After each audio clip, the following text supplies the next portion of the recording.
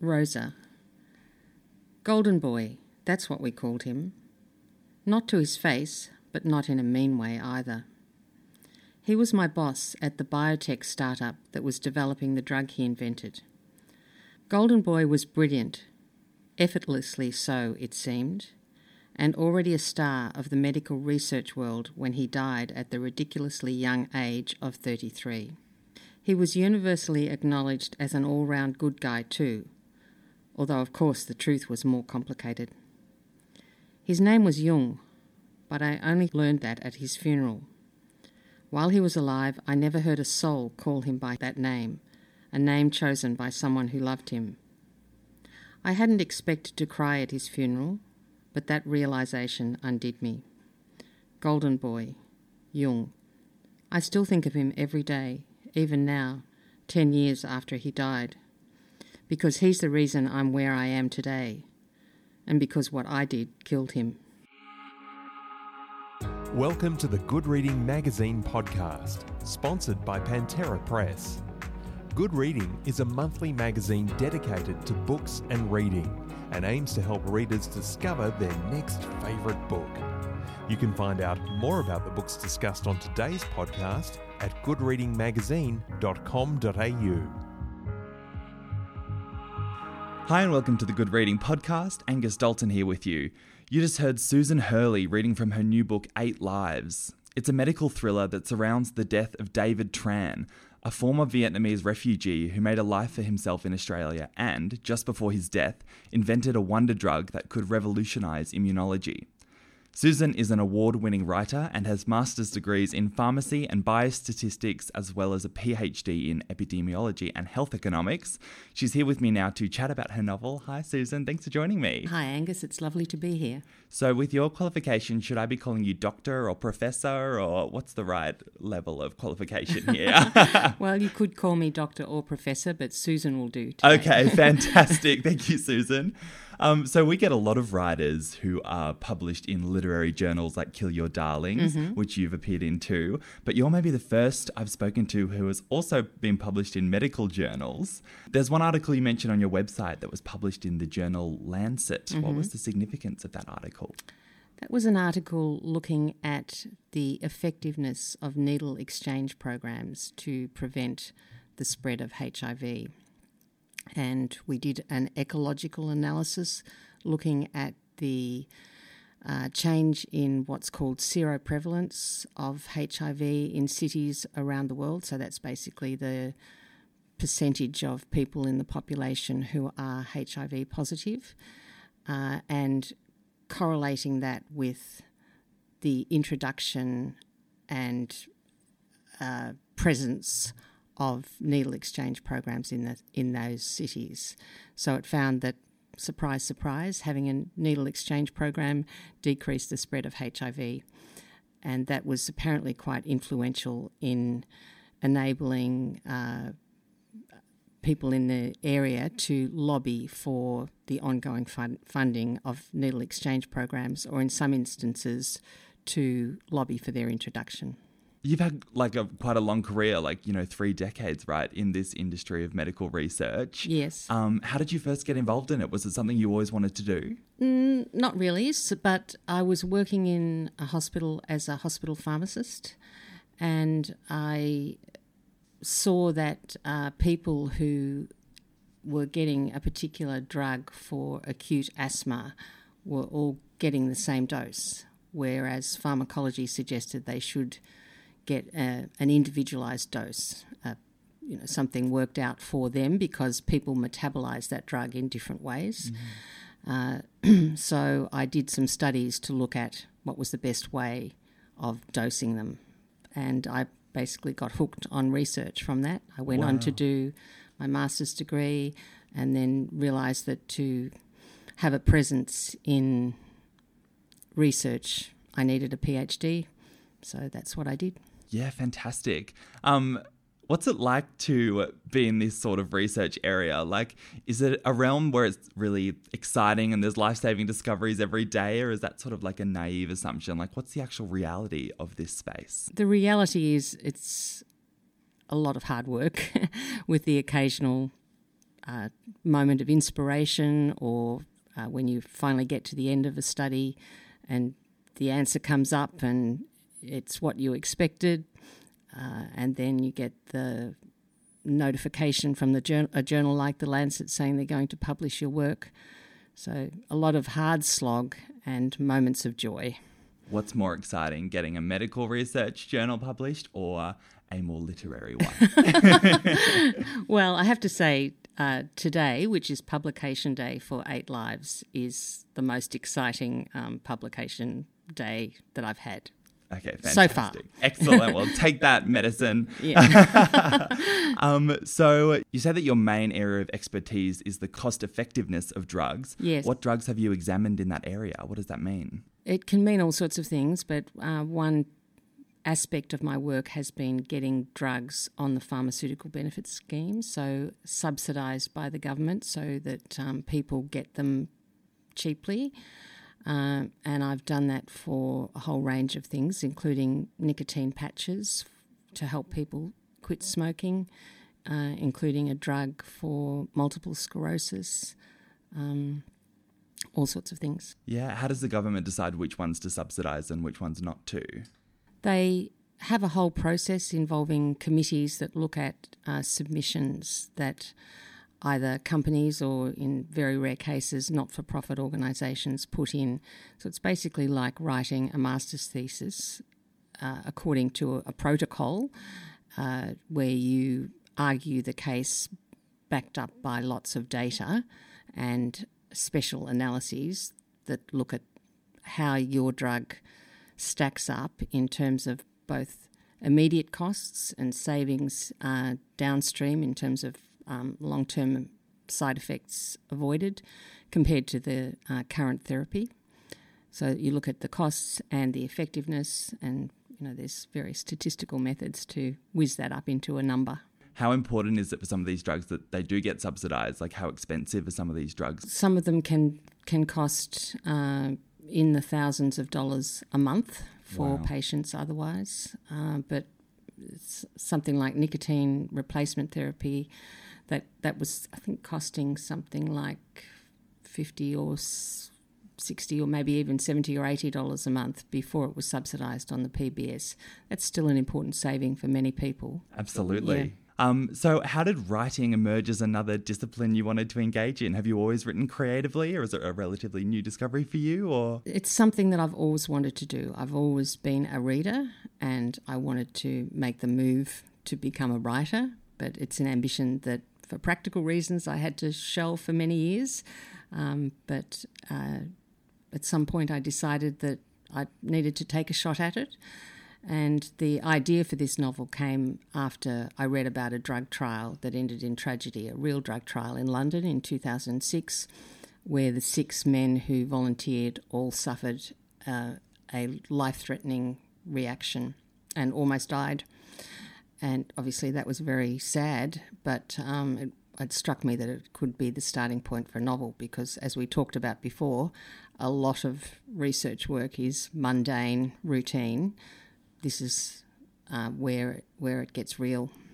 Yeah, what drug were they actually trialling in that trial that went so badly? It was a monoclonal antibody called TGN-1412. So it was a new that was a newish class of drugs then. They've been very successful. They had been very successful and they continue to be very successful. This one worked in an unusual way.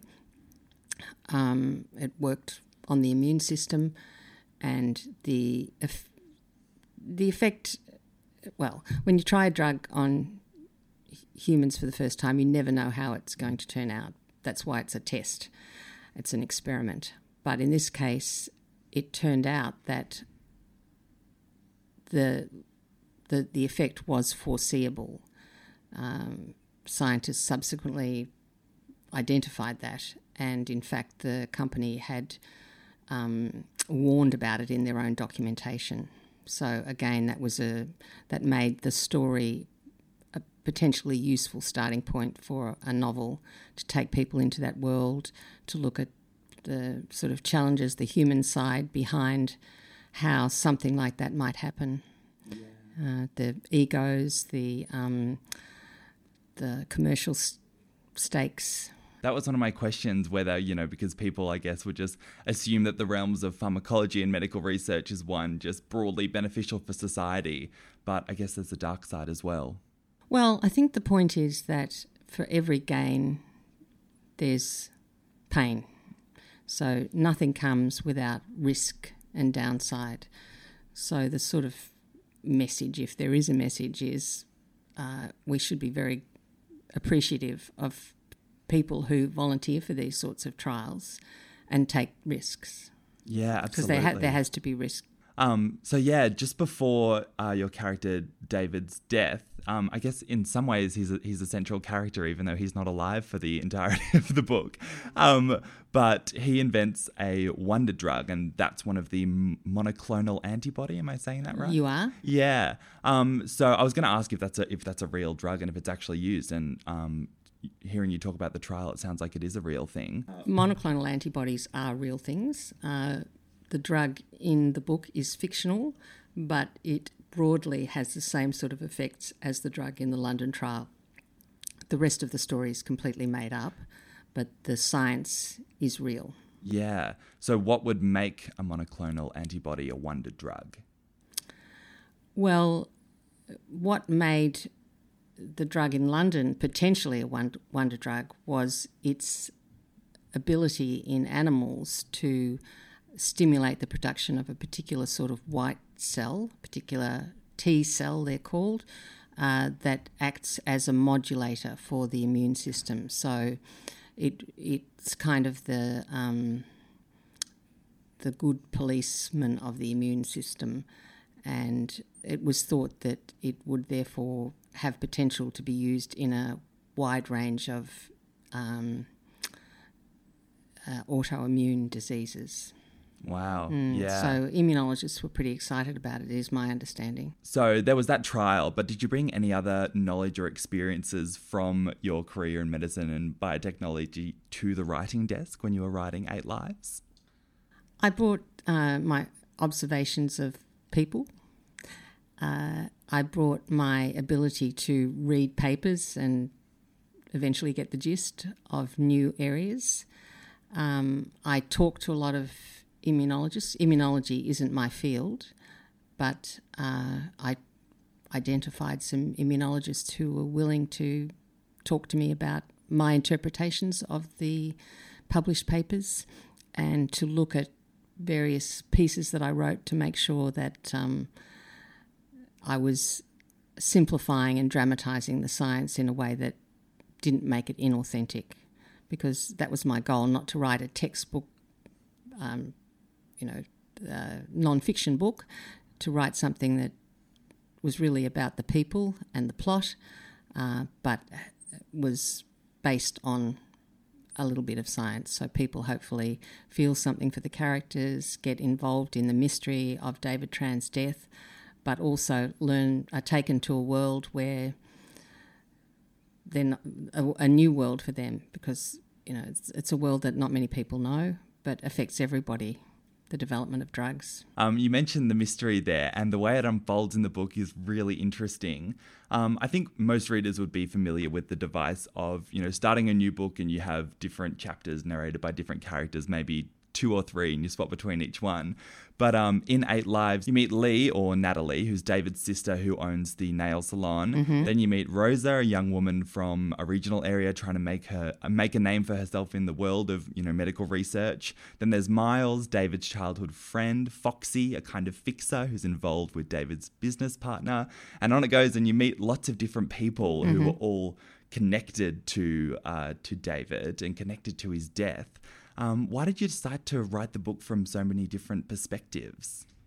Because I wanted readers to end up understanding what happened from the perspectives, from a range of perspectives. So, as you said, there are people from David's work life, from his friendship group, from his family. And I think in life we rarely know the full story about anything. Certainly in the case of the London drug trial that I mentioned, There were many investigations. There was a government inquiry. There were scientists wrote many papers about it. But at the end of the day, you never ended up understanding really what was going on in the heads of the people involved.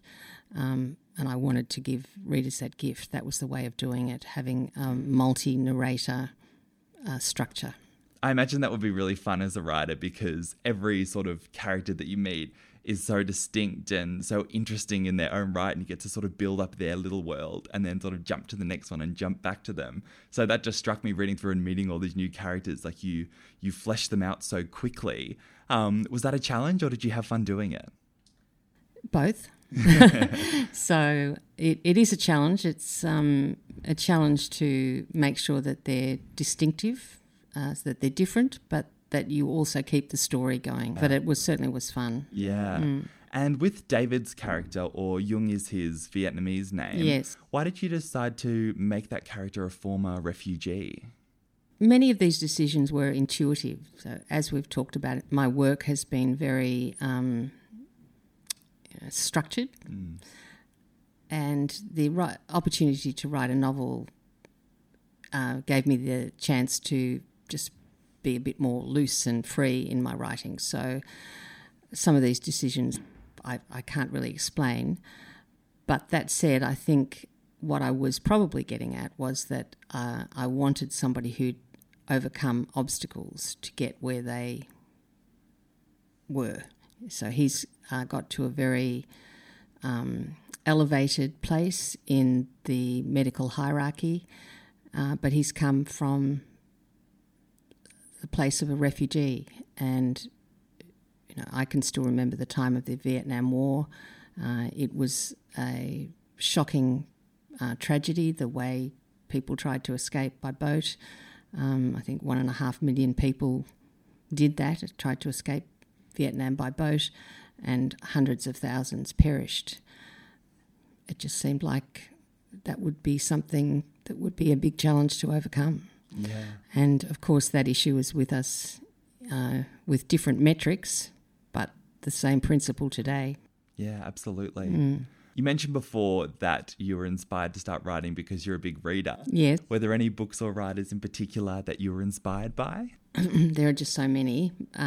In terms of this structure, Jodi Picoult's My Sister's Keeper was one inspiration.